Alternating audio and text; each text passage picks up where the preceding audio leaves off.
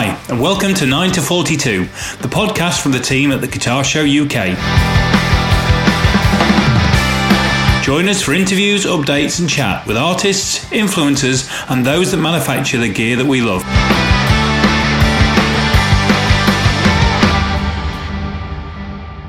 Hello and welcome to 9 to 42, the podcast brought to you by the guys from the Guitar Show UK. I am with my good friend Jason Hunt. Jace, how are you? I'm all right, Ant. How are you? I'm really well, really well. Have you had a good lockdown week? Yes, I have. What have I done? I've been doing a lot of marking. It's always one of the most interesting times of the year when you're a lecturer. When you read some essays and you're like, oh my God, they listened to everything I said. And then you read other essays and you go, oh my God, they listened to nothing that I said. I don't know if I'd want to ever find out if people listened or don't listen to anything I said, so I don't have that moment to face on an annual basis. It's an interesting time.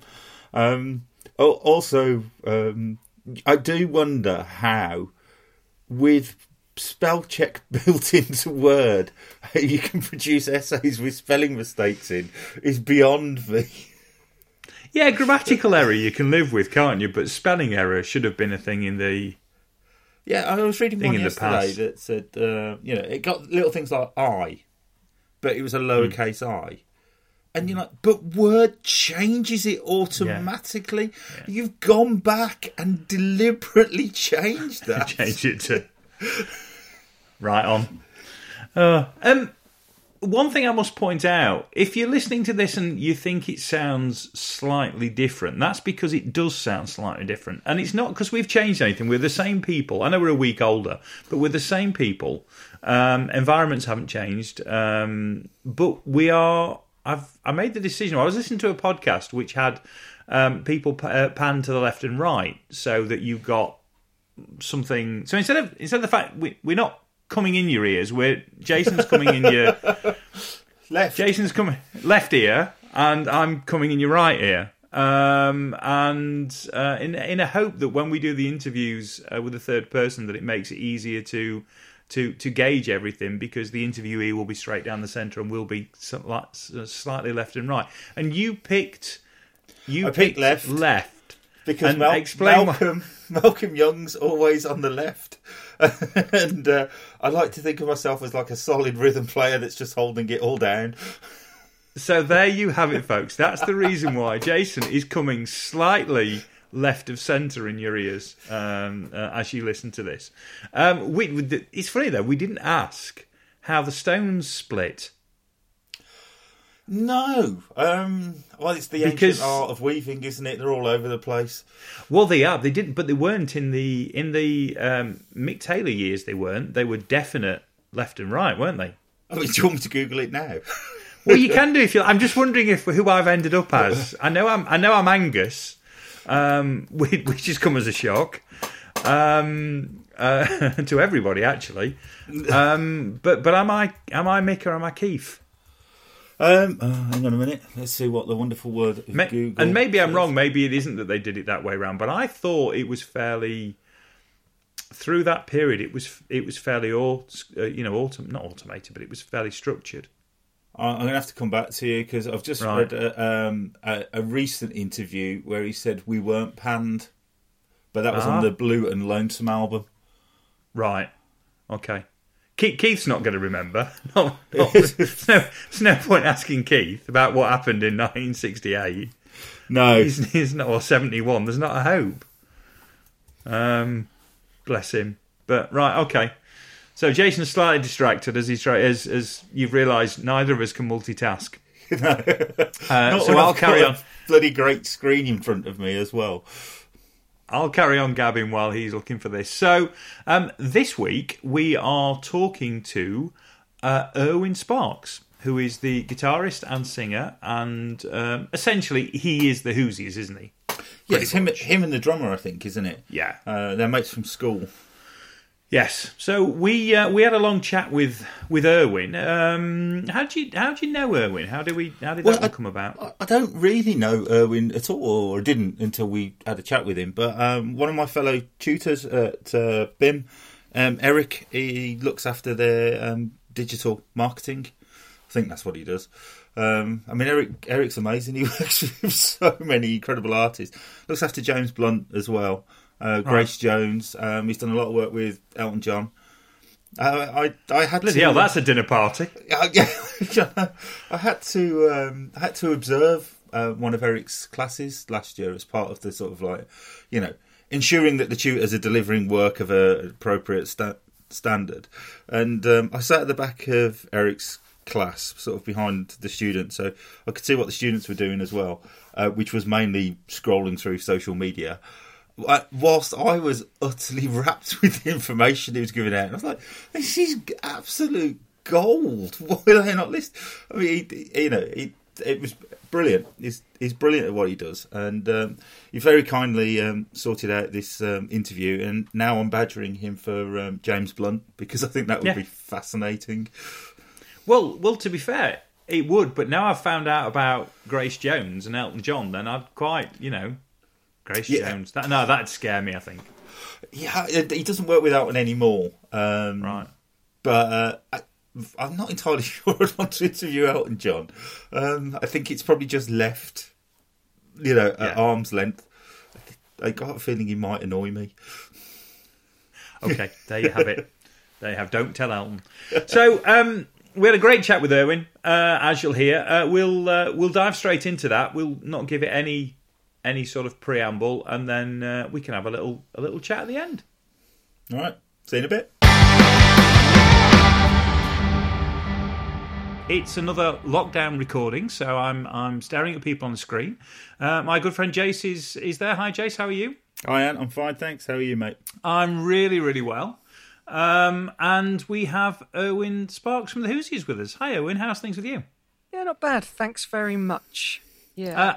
I feel I should start by asking you the lockdown question of what you've been up to. But before I do that, I'm just going to have to say, Erwin Sparks is the most incredible name I think I've ever come across. Is that your name, or is that a? Yeah, it is. It is. You were christened that? I am. Yep, I am indeed. And I always wished. I never liked it as a kid. I always wished I was called Peter. Oh, okay. Because I was a big fan of Spider-Man. I wished I was Spider-Man. I wanted to be Peter Parker. Didn't happen. Better than, it's more suitable than actually being called Spider, I guess, which would be Spider-Man's first name, I'm presuming. Yeah, the problem with being a Peter is with great Peter comes great responsibility, and that's the downside. I've always said that, Anthony. Have you? Yeah. Been one of my sayings, one of my things, actually. Has it? My go-tos. Is it one of your go-tos? All right, okay, fine. Please, I stumbled on that then. Anyway, so how's your lockdown been so far? Well, thanks for asking the obligatory kindness. It's a funny old one, isn't it? And I suppose everyone said that, but I feel I've never been busier, and I can imagine I've got, even from a few pals I speak to, everyone's having very different lockdowns. In it together, I don't think so. I'm not buying that line for a start, but my particular one is very busy because I'm full-time childcare at the moment, and my wife has gone back to work from the bedroom, and that made her sound like a prostitute. I'd like to retract that. Simply, she has a... No, I've got the same thing going on. My wife is working from the bedroom as well, and I'm doing full-time childcare, and my wife, honestly, is the furthest thing from a prostitute. Much at times to my disappointment. But so anyway, back to your wife. Thanks very much. Yeah, so there she is, working away, and I got my hands full for the day with a baby, and then the couple of naps I'm trying to squeeze in, the last minute bits of work that I can ahead of my debut album, which is a solo album, which is coming out on Friday the 29th of May. Didn't that teed up nicely? I tell you what, that was brilliant. You because this is obviously a 45 minute podcast, and you thought it was a 30-second radio clip, so you've got it in right at the beginning, haven't you? It's just in case you kind of, we don't get to it. I figured, get that one in nicely, nice and early. So, Owen, tell us about your debut album. Well, okay, since you ask. It's called Whitetail Falls is the name of the project. And it's the most personal. That's the kind of seems trite, but it's just true. And it's an album written, I think, after a time of being feeling in my mid-30s. I think a lot of people can relate to that, where you kind of wake up and wonder, how did you get here to this place? You didn't really see your life taking you to this place, and it's that Talking Heads line, like, this, whose life is this? This is not my house. It's not my beautiful wife. It just felt like you maybe weren't autonomous in your own decisions, and you didn't really understand why you'd ended up where you had, and there was some mental turbulence and as far as music as well, I wasn't sure that I wanted to carry on. I was doing a lot of co-writing, and that was sort of sucking a bit of life out of the joy of music. And then this album was sort of a return to trying to find the joy as to why I bothered to pick up a guitar in the first place when I was a pup. And in doing so, it's really, being able to kind of, I think in terms of songwriting as well, it's the whole, when I was young, I'd write songs because I didn't know really how I felt. And writing the song, by the process of doing that, I'd have a better idea of where I was at after the song. And there was like a lot of freedom and a lot of catharsis in doing that. And that got a bit lost as well. Maybe as well, which is perhaps understandable when music becomes a business and you're looking to try and make a few shekels from it. Well, it's funny because I can really, really appreciate where you are with that, because I started a podcast earlier on the year, which is just me talking into a microphone, and it was exactly the same thing, a cathartic experience to allow me to reconnect with what I was thinking, because I was finding after I stopped working on a full-time role in August, and I was having odd weeks where I was really struggling a little bit, and there was lots of stuff bouncing around in my head I couldn't really make sense of, and actually talking about it really, really helped, and it became the easiest thing in the world to set a microphone up and just speak into a mic, and through that found myself saying things when they came out, and I was like, well, that's crystallized into something, and I didn't know I was even going to say that. Wow. It kind of happened, and the whole process was going along with that. And I guess same sort of thing if you've reconnected with the songs in quite a personal way. Yeah. I think it's that. That's a really interesting though. The similarity there of just, I guess it's a stream of consciousness. Yes. Yeah. Like just. I'd find it at points in. I had therapy for a couple of years, and there were moments in that I found it frustrating at the beginning because I wanted someone to give me answers, and the whole point that my very good counsellor pointed out is that they have to be your answers. You find your own, and that's annoying because it's harder. But after a process of just yakking away, you kind of say something and it just hits you, and it's a strange feeling. I can appreciate when you say something that surprises you, and you're like, all right, that's how I really feel about that. I didn't know. It's weird old life. Yeah, well, I found that I was working on trying to put a website together and starting a little bit of a business idea, and I had a mental block about starting it. And I realised when I was talking one day on the podcast that I was just scared. I was actually, this thing I'd been saying saying to people, when you're in full-time work, you'll say to people, well, I can do this and I can do that, and if I ever had the opportunity, I'd love to do this because I'm sure I've got the skills.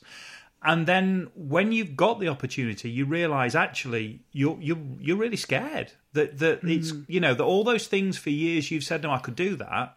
Maybe you can't do. Maybe when push comes to shove, you actually haven't got the ability you think you've got. That I 100% know that. I have it on a daily basis as we get closer to the album coming out, and that whole sense of self-doubt. Because someone put it like success is giving us, there's this, probably a self-help quote or something that people will know, but success is allowing yourself the room for failure. And it's scary because if you don't try, you genuinely don't fail. And it's being busy is a lot easier than taking that time out and really being, I guess, mindful and conscious of, right, I'm going to try this. If it fails, so be it. And nearly every day I don't know. I think those feelings of feeling like an imposter, or you, especially with social media. I don't know, is it the same for you? Do you follow people who are very successful at what you're doing? I don't know, because in music, certainly you see these people and they just look so much more together. They look like they've got all the answers, and they're all, I feel like almost like they're all friends. All the people, I'm like, oh, I really like that person, I like that person. And you're like, wait a minute, they're all talking to each other. And you're like, it's a party, and you're not even in the party. You're just like down the road listening to it, sort of crying yourself to sleep in a sleeping bag.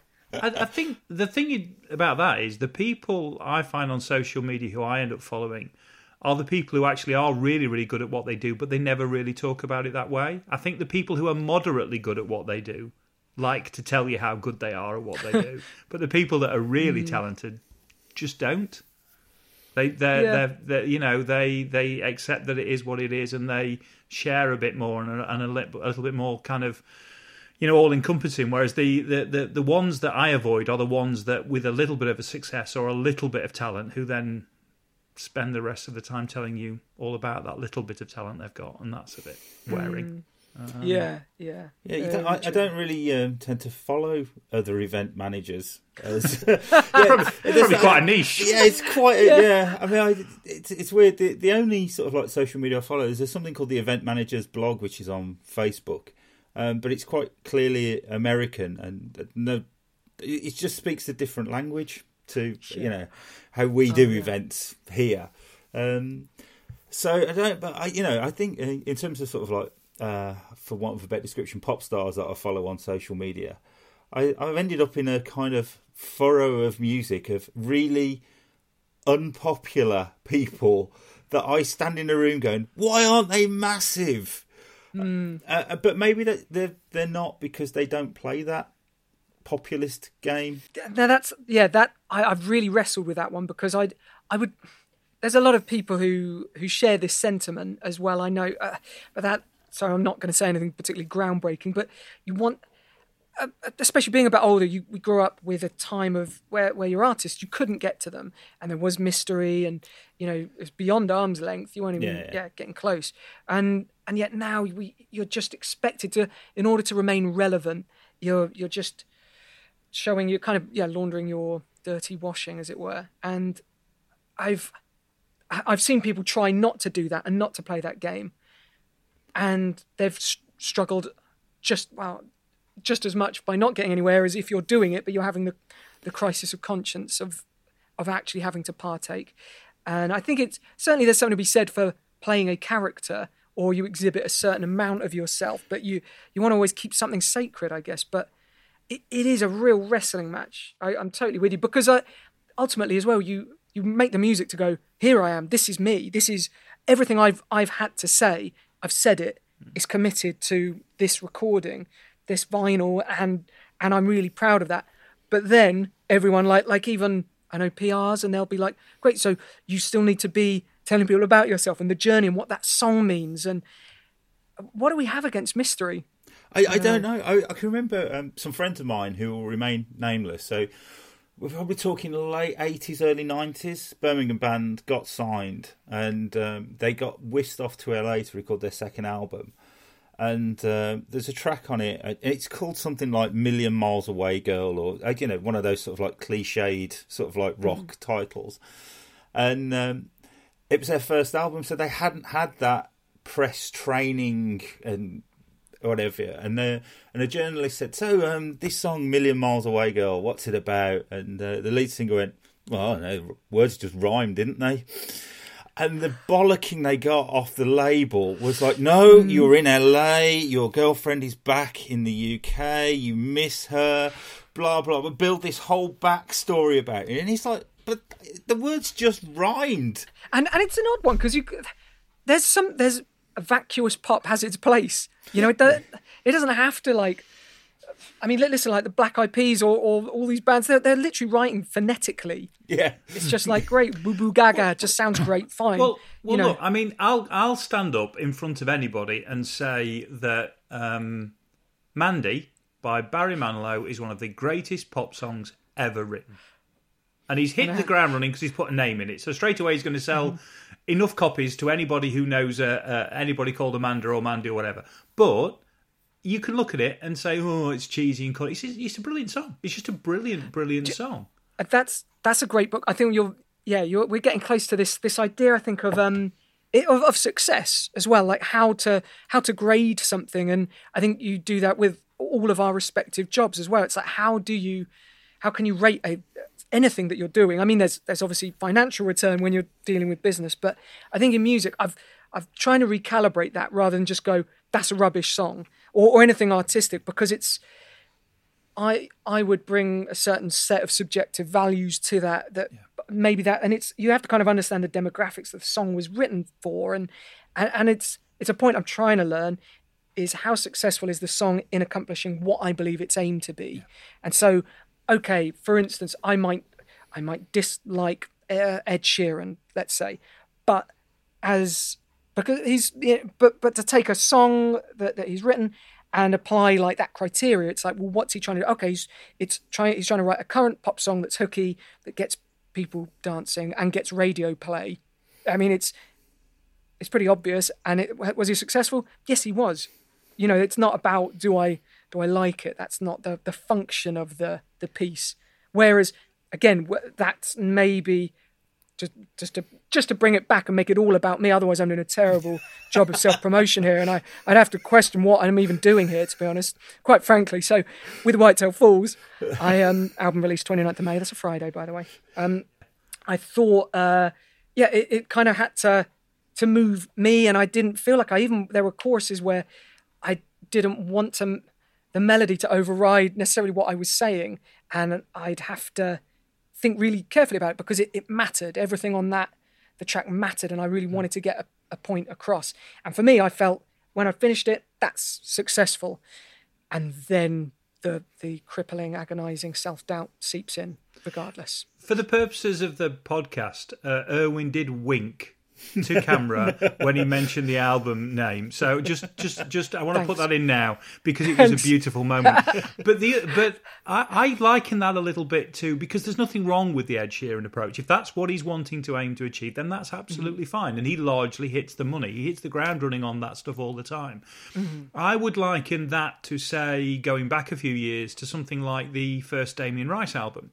Mm-hmm. And that was not an album that was designed to, to sell gazillion copies. That was a very personal album with very personal songs, beautifully recorded in a very specific way. Really kind of keep the door open on those kind of very open, slightly, in a room acoustic recordings. Yeah, and to me, that's the two halves of that coin. So you can go the Damien route, and it's all about the songs, and it's stripped back, and it's bare, and it's about a vibe, or it's the very, very, very managed Ed Sheeran route, both of which are fine. There's not a problem. I think the issue comes when you try to do both, because you can't do both. And I think for Ed Sheeran to claim that he'd poured his heart and soul into some of those songs, to me would not feel right. And it's clearly obvious with something like the Damien Rice album that's not that. Yes, okay, it sold very well, but that was never the intention of the project to start off with. You have a feeling Damien Rice would be probably one of the most surprised people that it had been as successful commercially as it was. Yes. Yeah. So I think you'd probably. I certainly get what you're saying there in terms of that. Which brings me to another question about the album. I feel I should wink at the camera as well. So have you been working with anybody else, or is it all about you? With the album, has it all just been you, or has there been some collab going on? Much as I would love to say yes, that wouldn't be true. I think part of it as well was nerves, and I was never the techie one in the Hoosiers, and so I had no idea how to record, and you can hear that throughout the album. And I would set myself, I guess, as well as a knee-jerk reaction, not knee-jerk, a considered reaction to how everything in co-writes. It gets mapped, it gets locked to the grid because it has to for the sake of appealing to radio. And on this, I would have my loose keeping of my general sense of time kind of remain. And I gave myself like 3 takes to play every part. And so there are it feels alive is one way of putting it. But I didn't know how to actually make a record. So I met someone called Erland Cooper, who is having a real moment at the moment with his post-classical kind of ambient soundtracks, and he's just under his own name, Erlen Cooper, and he's been getting a lot of Six Music love, and he's written for a lot of people, and he was in another band called The Magnetic North, if anyone knows of that. But he really helped exec produce the record, and it was his idea to use my really scrappy demos that I would assume, great, he's going to help me shine it all up. And instead he was like, his point was, no, we get some strings and a harpist in. I didn't know how to arrange for any of that, so that was a learning curve. As well as I pulled a lot of favours. I got a really good mate on bass to play a couple of tracks, good mate on drums to do a bit of programming. So it was collaborative where it needed to be, but I was keen to see how my restrictions as playing and singing and recording could kind of bring out, I don't know, something, just something. And I'm a very restricted player in terms of talent, and I was trying to own that. The demos that are on Spotify at the moment, I was listening to this morning, are they basically what's on the album but embellished? So on that's been released so far, there's a few singles. There's 3 singles out at the moment, and there are a couple of just live recordings that I just wanted to kind of add and recorded in a couple of hours for the sake of, to be honest, to make up on an EP. And I thought that would kind of sit quite nicely, because there's a remix, and I was like, oh, that's going to be all too polished. And so I dirtied it up with a filthy couple of demos and a mic, just one mic, and it was raining, so they're called Rainy Day Shed Sessions. I was in a shed. Made sense. It was a session. What do you want? Yeah. No. But no, the rest of the album, I mean, it sort of progresses, and I sort of figured out where to stick a mic by the end of it. And you can sort of hear a slight evolutionary curve on it. Though, to be fair, there's no right or wrong place to stick a microphone. There is no... just different. Just there isn't right or wrong, so, it is what it is. But, True say. Yes. It would be remiss of us not to talk a little bit about the Hoosiers. Of course. But and I feel I'm going to steal Jason's thunder here. Because you go for it, mate. Okay, is that all right? Yeah. Apparently, you were voted worst band ever by NME. Oh wow! When I was thinking, okay, they're going to ask some real obvious question like, who's Ray? Are you still worried about him? But I got the kick in the ghoulies question, the real one, not the. Had you not winked at the camera, you probably would have. That'll teach me. And let's not forget. Everyone's forgotten. But when we were given the worst band of the year award, 2007, we did ask to go and collect the award. Actually, and we had a speech written, and we'd announce ourselves at gigs as just letting everyone know that they've paid money to come and see the worst band. We don't know if it's of the world or just UK, but we played each night like it was the world. Like it was the world. Yeah, did our best. But yeah, they wouldn't let us go and collect the award. Wow, that's shocking, actually. Oh, isn't it? Really, because if you're gonna dish it out, you really should be able to take it back as well, shouldn't you? So yeah. And to be honest, I mean, it's not the award you'd choose when you're starting out in your career, but an award's an award. I don't know. There's a really famous New York Dolls advert that was in Rolling Stone or Cream or something like that. It's a 4-page advert, and it's 2 half pages, and the top says, voted the world's worst band, and in the same poll they were also voted the world's best band, so they put both of them on the advert. So you're in good company, I think. Yeah, well, in a way there is something to be said for not being too vanilla, and I think we had a little bee in a bonnet, and our bonnet in particular, not just any bonnet, it was ours. We owned that bonnet with a bee in it, and we thought we just didn't want to be ignored. So I guess that was the point of, even if you annoy people, even if you really push it one way and you become Marmite, which is like Marmite, but slightly different, even more Marmite than Marmite. Everyone knows Marmite, don't you? Jeez, I need to put my teeth back in. But I mean, the reason why I'd got it written down is because I wouldn't have asked that question of anybody who hadn't got who hadn't won that award or hadn't clearly got a sense of humour. Yeah, I mean it's quite it's quite evident. I'm chatting to you for the last sort of like 20 minutes, but actually, sort of like if you watch the videos and you see, some of the interviews that you've done on YouTube, obviously, you clearly are quite comfortable in taking the mickey out of yourself, really, and the band. And then, and that comment led me then down to the Edinburgh Fringe thing that you did, which seemed to be like not just taking the mickey out of yourself, but the entire sort of like fame recording industry kind of thing. I mean, what was it called? Help Yourself Famous. It was indeed. Good research. Oh, but yeah, I'm like a professional journalist these days. Yeah. Yes. So, I mean, I think with the Hoosiers wise, myself and Al, genuinely, we've been mates since school, and so that's kind of what you tend to do is have a bit of a laugh. But we were very serious about the music, so we appreciate sometimes maybe got lost a little in translation where people thought it was all a bit of a joke to us. But I mean, making any music, it's a lot of work goes into that process and writing for those albums. And we are still very much together and operating, and we're starting to write for some new records. But we were, the fun was always the promo and interviews side as well, because it was so grueling, and if I'm honest, we genuinely quite enjoy it, which is because we just make each other laugh in it, and we'll make the opportunity of just talking to other people and just having fun with that because the work has already sort of been done. That's committed to record. But then we kind of had last year we've been toying with this notion of putting together a comedy musical, and sort of loosely based on our experiences. And it came from a conversation I had with Jo Whiley, Clang, about 12 years ago, where I said, "How do you handle being famous?" She goes, "I don't." I said, "There should be a handbook written about it, shouldn't there?" And she went, "Yeah." And that's when it hit me.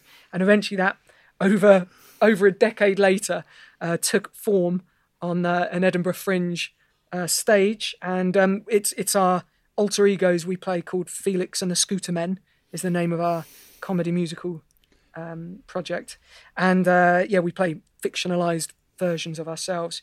And yet kind of we wanted that idea of shining a torch on the industry, really, and how it affects relationships and mental health as well, because it takes a toll, and it's an unnatural state of being. Just any idea of being famous or feeling like you are other to the person next to you, that's just a bizarre place to find yourself. And just to leave you on this one, we actually got our best review we've ever had in NME. Crazy, the lengths you've got to go to.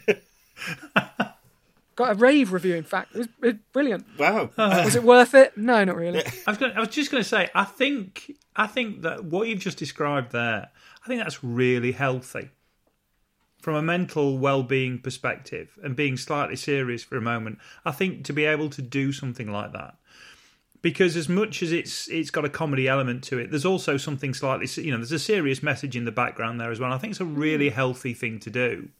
Because you're right. How do you cope with a lifestyle where you could be on stage at a festival and have 30, 40, 50,000 people screaming at you, and then walk off stage thinking that, great, well, I've got to get some petrol, and I said I'd pick up some baby food on the way home, or whatever it might be. And it's such a difficult thing to kind of get your head around. It's not like there is more suffering going on in the world than our poor fated celebrities. But, it's an interesting one because I guess they can't complain about it necessarily, but their life isn't their own. At the same time, they're signing up for it. And the crazy thing is that everyone wants to be where they are. Apparently. I mean, it's funny the older you get where it seems like an unappealing side effect a little bit more. Although, give it its dues, fame can be very seductive. And even in the show we wrote, it is a drug, and it's it's one way as well to gauge success. Going back to that, it's like, oh wow, people, because we've played our fair share of gigs to no one, but then to actually have people and they're singing along, that's crazy. That's how it starts. You get hooked. Yeah, I've only done the first half of that equation. Yeah, me too. Loads of gigs to no one at all. Yeah. I got heckled in Grimethorpe, which is still my. That could be a great album title. It would be a great album title, wouldn't it? It's in there. It's like if I ever went out as a solo act, I'd want to go out as Hardy Perennial. That's always been the one I've thought about for that. That's good. What would your get up be? Have you thought any further on it? I don't know, because how do you work plant pots into some form of stage outfit? Well, I don't know if Guns N' Roses could have Gabriel Buckethead or something. You can do this. Yeah, you can. Yeah, no, you're right. Yeah. You're right. There's a way. Yeah. No, that's cool. That's cool. We'll brainstorm it. Yeah. Further, I think definitely. But I think our worst heckle actually on this subject, and it's we played Dublin Castle in Camden. This was when we were still at university. It was myself and Al and another couple of guys. I think we were called Templeton Peck or something. Oh, good name. Ooh, good name. Yeah, thanks. And we just finished our set. It was terrible. There was about 5 people there, and someone at the back yelled out, "Mediocre." It just hung in the air, and I think that's the most. It's still now we'll just call each other mediocre. It's like because it still has weight. It still gets you. Yeah. You see, given that I used to play in like punky rock and roll bands, we were just too loud, too hard, and too fast to ever get any heckling. That is bulletproof armour, isn't it, as far as playing live Although goes? I did once play to the National Front by accident, which was utterly terrifying. I'm terrified to ask any questions. There was a pub in Birmingham that was called the Ship Ashore, which is ridiculous given how far we are away from any water. And it was on stilts as well, just in case global warming got to the stage where we needed a pub on stilts. Okay, it's setting the scene for a lot of conspiracy theories. And it was... it looked like an office block on stilts. It was just like a big square concrete building, and the gigs used to be on the top floor, and there were 3 floors up, and so we'd loaded in. Obviously, there's no lift, so we'd had to carry everything up, 3 flights of stairs, and we sound checked, and the owner of the place went, "Oh, you can go downstairs. The middle floor bar's open." So we went downstairs to get a pint while we were waiting for the massive crowds of about 15 people to turn up, and walked into a National Front meeting, which was terrifying. So we quickly ordered our pints and ran back upstairs. And, bearing in mind, this would have been about 1990. So we were a proper Guns N' Roses, back-combed hair, eyeliner wearing kind of thing. Yeah. And upstairs had no stage either. We were playing on the floor with just monitors separating us from the audience. So as soon as we start playing, and fortunately we were the support act, they heard the noise and they all came upstairs. Didn't pay, just passed through, and we knew who was going to stop skinheads. And then they stood the other side of the monitor, just mouthing "your shit" at us through every single song. I mean, in a way, that's probably one of your best sort of critical appraisals you could have. Yeah. I mean, if they were into it, then you've got to really ask yourself some searching questions. Yeah, and our 40-minute set lasted about 25 minutes because we played it so fast. And then, we always had a policy back then of whichever band had kindly given us a support slot, we would stay and watch them and clap them and everything. I was at home at 9:15 that night. Yeah. It's the right thing to do. It begs the question, though, what do the National Front listen to? Do they have... It's probably some dark subgenre of something. Or some kind of techno Wagner or something. I don't think it's... I don't think it's got any acoustic guitars in it. No. Very little, very light on panpipes. No. Be my guess. No, it's not Damien Rice-esque, is it? No, I think the arrangements are probably limited. Yeah. Rudimental, in fact. Yes. Just the hint of a jackboot stomping in the background is all you really want. 3 chords and a lot of lies. Yes, yeah. We probably ought to deviate away from that topic because we could end up in a lot threatens to weigh us down. I know, in a lot of Probably trouble. about time I plugged something, isn't it? Yeah, well, you've not plugged anything for at least 6 minutes, so we ought to go back to that. I'm surprised. I'm still surprised you haven't asked about guitars or something. I was like a mental checklist of any I've played. No. There's one question coming up about guitars, but to be honest, the podcast is more about the people. We're although it's it's linked to the guitar show. Neither of us are really that nerdy about guitars, and there are plenty of places you can go to get that fix if that's the fix you're looking for. And being of a certain age, the two of us are far more interested in the music and the stories behind the music. So but I'm pleased you've been kept on edge for this long. Yes. That's great that you've been in a state of unease. We ought to move on to our quick fire questions, didn't we? Yes, we should. And as tradition dictates, I introduce the topic, so I go, and we have five quick fire questions for you to answer. It's our lockdown special questions. And then also have to point out that I don't know what any of these questions are because Jason's got them written down. And so I've done that every episode so far, so I'll do it this one as well. I'll pass over to you, Jason. Okay, so the first question, relatively simple question. What one thing in your career are you most proud of? Ooh, one thing. Oh man, I thought they were going to be quick fire. So do I need to give a quick answer? Well, no. I mean, Glenn Matlock took about 3/4 of an hour, so you're fine. You're fine. That makes me feel better. One thing that I'm most proud of. I feel like usually I give this answer when someone says, "What's the best song you've written?" or something, and I'll go, "I haven't written it yet."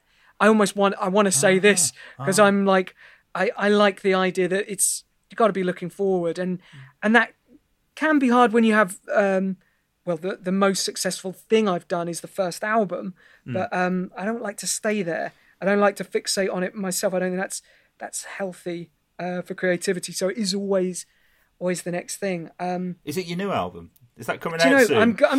I'm as you've got me in a corner, I'll go with that. This new album because honestly, I still feel like there's no way I know how to make a record, and yet the record is made, and I'm going to be holding it in my hands soon, and that's staggering. So if I can do that, anyone can pick up a guitar and go for it. Brilliant. So next question: which 3 people, dead or alive, would you like to have dinner with? I would go. One of them would be Toby Smith, who is our late great producer of the first 2 Hoosiers albums, as well as he really developed the band, and he was the original synth father in Jamiroquai, and he wrote a lot of their hits as well. And he is just one of the most incredible human beings you've ever met, and he's very funny, very rude, at once the most incredible and terrible human. He really, it's always a skill. Absolutely, and he's sadly no longer with us, but what a guy. Yeah, he'd definitely be there because he's just the most fun, incredibly unpredictable, and he just doesn't care about what other people think, which is very dangerous, and I find that very challenging, and it's not really quite my style. It gets easier as you get older. True. Yeah, you just fewer, can I say, shits? Yeah. Yeah. Given. Great. You notice how I cared about that reaction, though. See, yeah. Okay, that's one. Jeez, the others will be quicker. I'm going to go Little Richard. Nice. Why not? Because he's on my mind at the moment, and this is going to be quite a night, actually. And then I'm going to have to tone it down by going with someone like let's go with Reverend Desmond Tutu. Because, I feel we need something to temper the other personalities around the dinner table. Was it a dinner table? I don't know. Yeah. It's the come dine with me question. Yeah, I'm thinking about the how everyone would sit together, and I think that's a balanced palette of personalities. Yeah. Excellent. Which piece of gear do you wish you'd never sold? Oof. Actually, yeah, it'd probably be my gig rig, my first gig rig. It was their like first wave of multi-effect pedal changes, and it just did what it was supposed to. It was good. It was, and then I went high end. I went MIDI, floor controller, just in time for the venues to sort of get smaller, and my guitar techs to like develop really bad backs, things like that. Sorry guys about that. And also, you know, the MIDI cables just break all the time, and the other pedal, it just did what it was supposed to, and you know, it wasn't broke, and yet I fixed it. Cool. What's the best gig you've ever been to? Best gig I've ever been to. That's tricky. I've seen Springsteen like five or six times. Maybe it was maybe I'd say Springsteen at Leeds.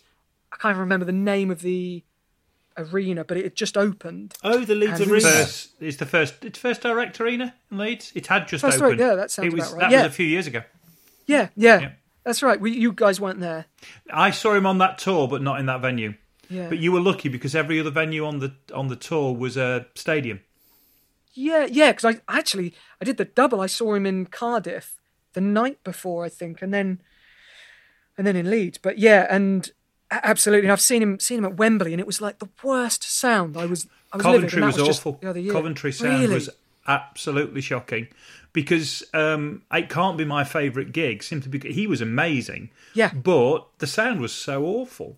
And those tickets are not cheap. They weren't cheap, no. But that's saying something then. If that happened for you as well, I'm really sorry about it because seeing him with that band and with great sound in that arena, that First Direct, did you say? Yeah, First Direct arena, I think in Leeds.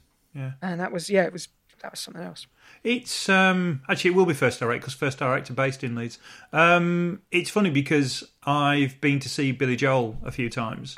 And he very rarely plays stadiums. It's always arenas, and the sound has always been astonishing. Is that his choice then? Do you think? Well, I guess so because he'd be able to sell out you'd think, stadiums, no problem, and he would do more dates. So he'll come over, and when he does, he'll add more dates and do. So, like when he played last night in Manchester, I think he did 2 or 3 nights on the trot. But he was fantastic, and it's the same sort of thing. Similar artist, similar age, similar pedigree, great bands.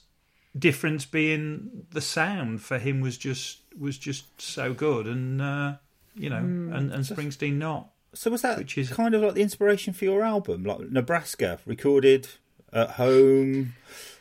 Was it there? I think that the fact that he'd done that here, I think I heard the story of how he made Nebraska him in a 4-track making sort of demos for an album that. Did it end up becoming The River, wasn't it? It was simultaneously. No, they tried to record it twice, I think. Spent about $500,000. With the full band, that's With the full band, and then scrapped it and just released the 4 tracks. Which was like his demos, accidentally. I mean, clearly, that's not a 4-track Fostex thing with a C90 cassette in it. Yeah, that's true. Yeah. And did he have any help engineering it even? I wonder. I can't imagine that. When would it have been? About 77, 78? Nebraska? Yeah, around and so he'd already done that whole big. I mean, he'd come over and he played Hammersmith Odeon and stuff like that. Yeah. So I kind of imagine that a tech would have brought it to his house and set it all up and basically gone, Bruce, you just press record when you're ready. Yeah. That's. I might challenge that, and I tell you the reason why I might challenge that. Is because he has a very sort of blue-collar approach to his work, doesn't he? He gets up every day and he writes. He treats it as a job. And he's had that kind of the blue-collar work ethics always been part of what he does. So to me, he would be somebody who would find out how to do it, who would actually, because of that, instilled in him from his upbringing. So I don't know, I might disagree with that as we don't know and we're guessing. Yeah, I tell you what, I'm just going to actually just phone him. Just give him a shout. Yeah, it's me. Oh, right, you did. Okay. Yeah, actually, it was on an early iPhone. Just an early prototype of GarageBand. Bye. So the final question. What's the first thing you're going to do post-lockdown? Oof. I mean, everyone's going to say go to the pub, aren't they, and have a beer, which is obviously what everyone's going to do, including me. But I'm going to have to say something different. I'm just talking you through the thought process. No, it's fine. I'll probably just stay in and watch catch up on Netflix because I figure the bandwidth in my local area will just be through the roof because there'll be no more demand on it. You're going to stream on 3 or 4 devices at the same time. I'm going to go because nuts. You can. Yeah, watching the same thing. Same thing on 4 different devices. Yeah, for no reason whatsoever. All a nanosecond out with each other. yeah. That's. I'll have flipped insane in under a minute. I reckon. Or been sucked into a black hole or whatever that will create. You'll be disappointed to hear that actually somebody did say it would. I quite fancy when it all finishes, maybe going on a sabbatical and locking myself away. So, who was that? That's good. It was Ryan Roxy actually. Alice Cooper's that's guitarist. what I'm up against. Oh, right. Okay. Yeah. But yeah, get some me time. Yeah. Guess yeah. I think that's a lot of people. I love my family dearly, but I think we are now 8 weeks in, starting to drive. This is unnatural. Mad. Mm-hmm. And you've got a baby. I've got 2 teenagers, 2 teenage daughters in the house.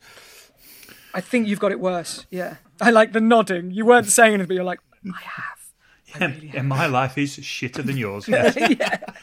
And of course, Jace, you haven't got an album coming out, have you?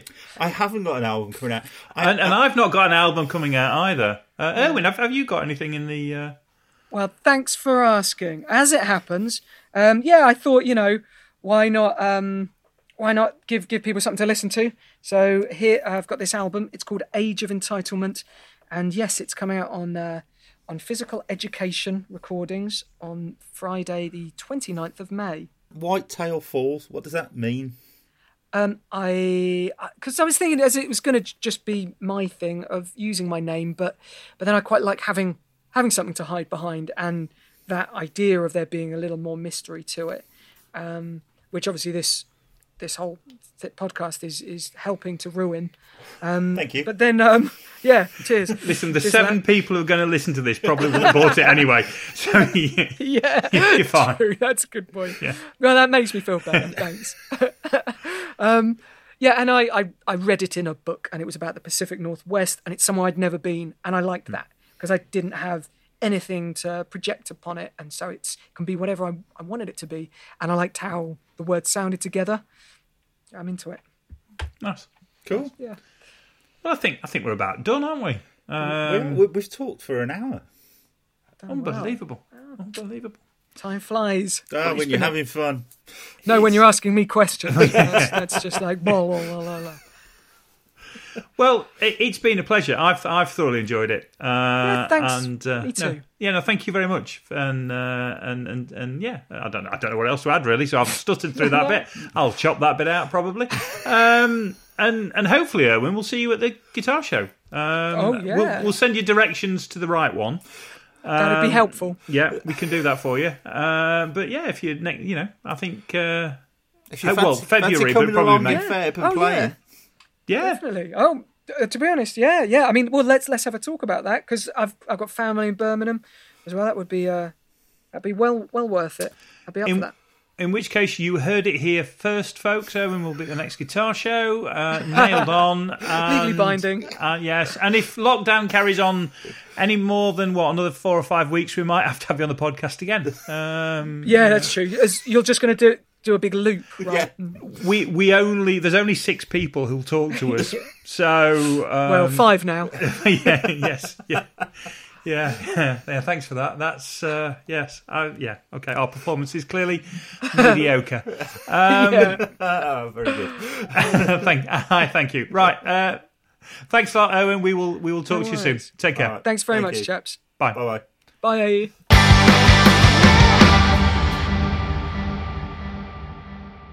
And we are back. And for those of you that weren't listening closely, Erwin's got an album coming out.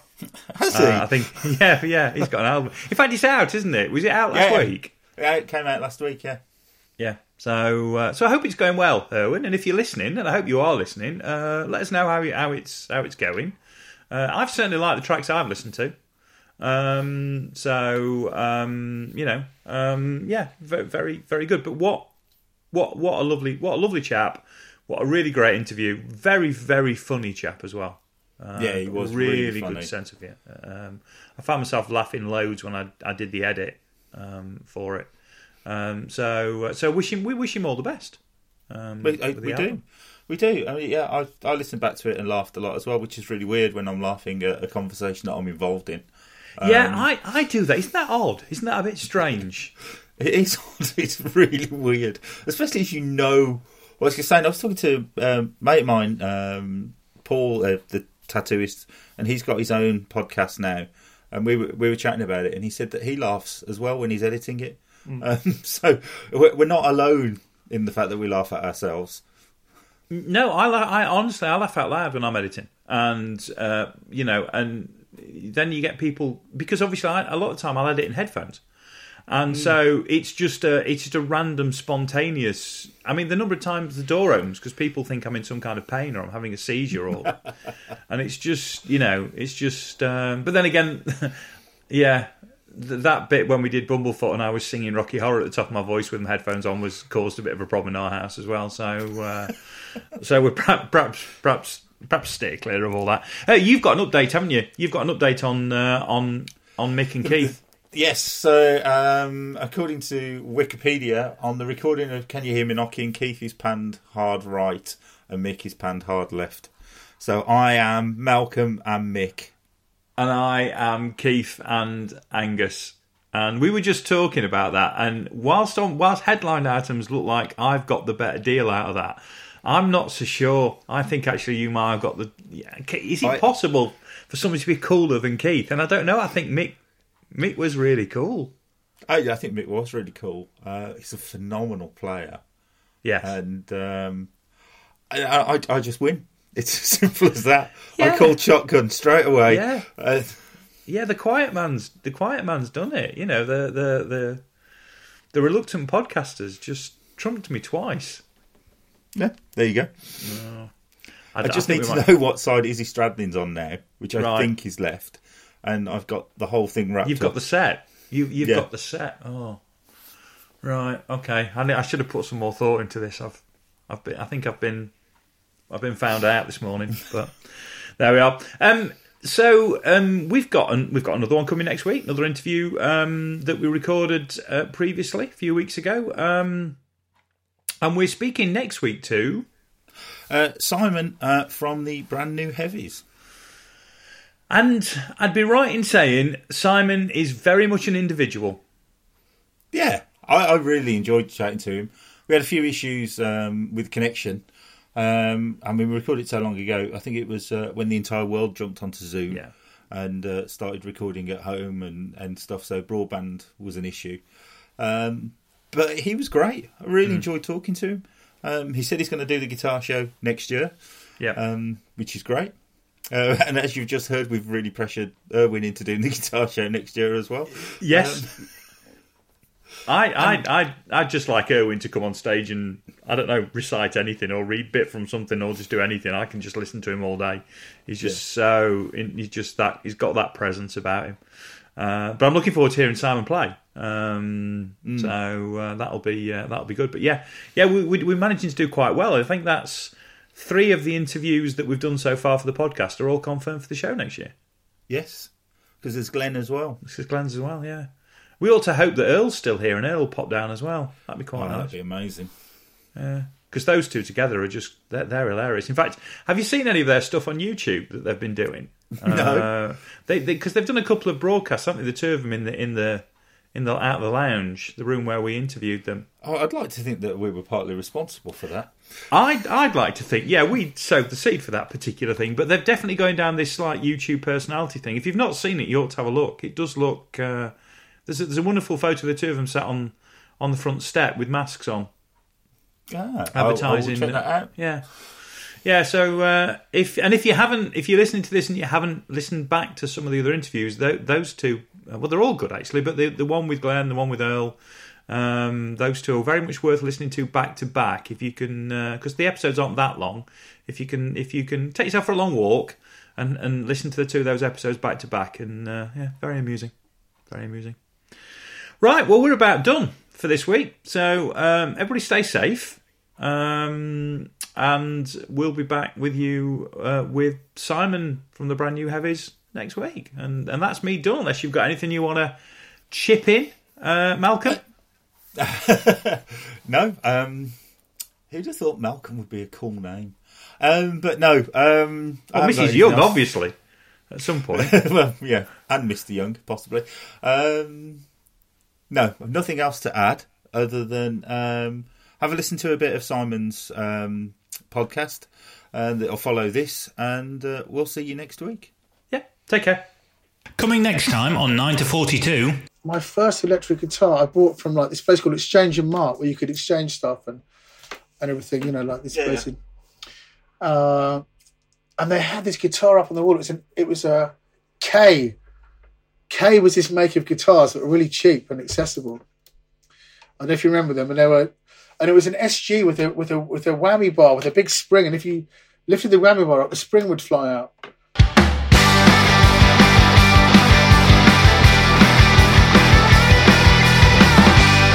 Thanks for listening to 9 to 42, the podcast from the team at the Guitar Show UK. If you've enjoyed the show, then please remember to hit the subscribe button and share with other like-minded souls. For more information about 9 to 42, please follow us on Facebook, Twitter or Instagram at the Guitar Show UK. This has been an A Short Stories production.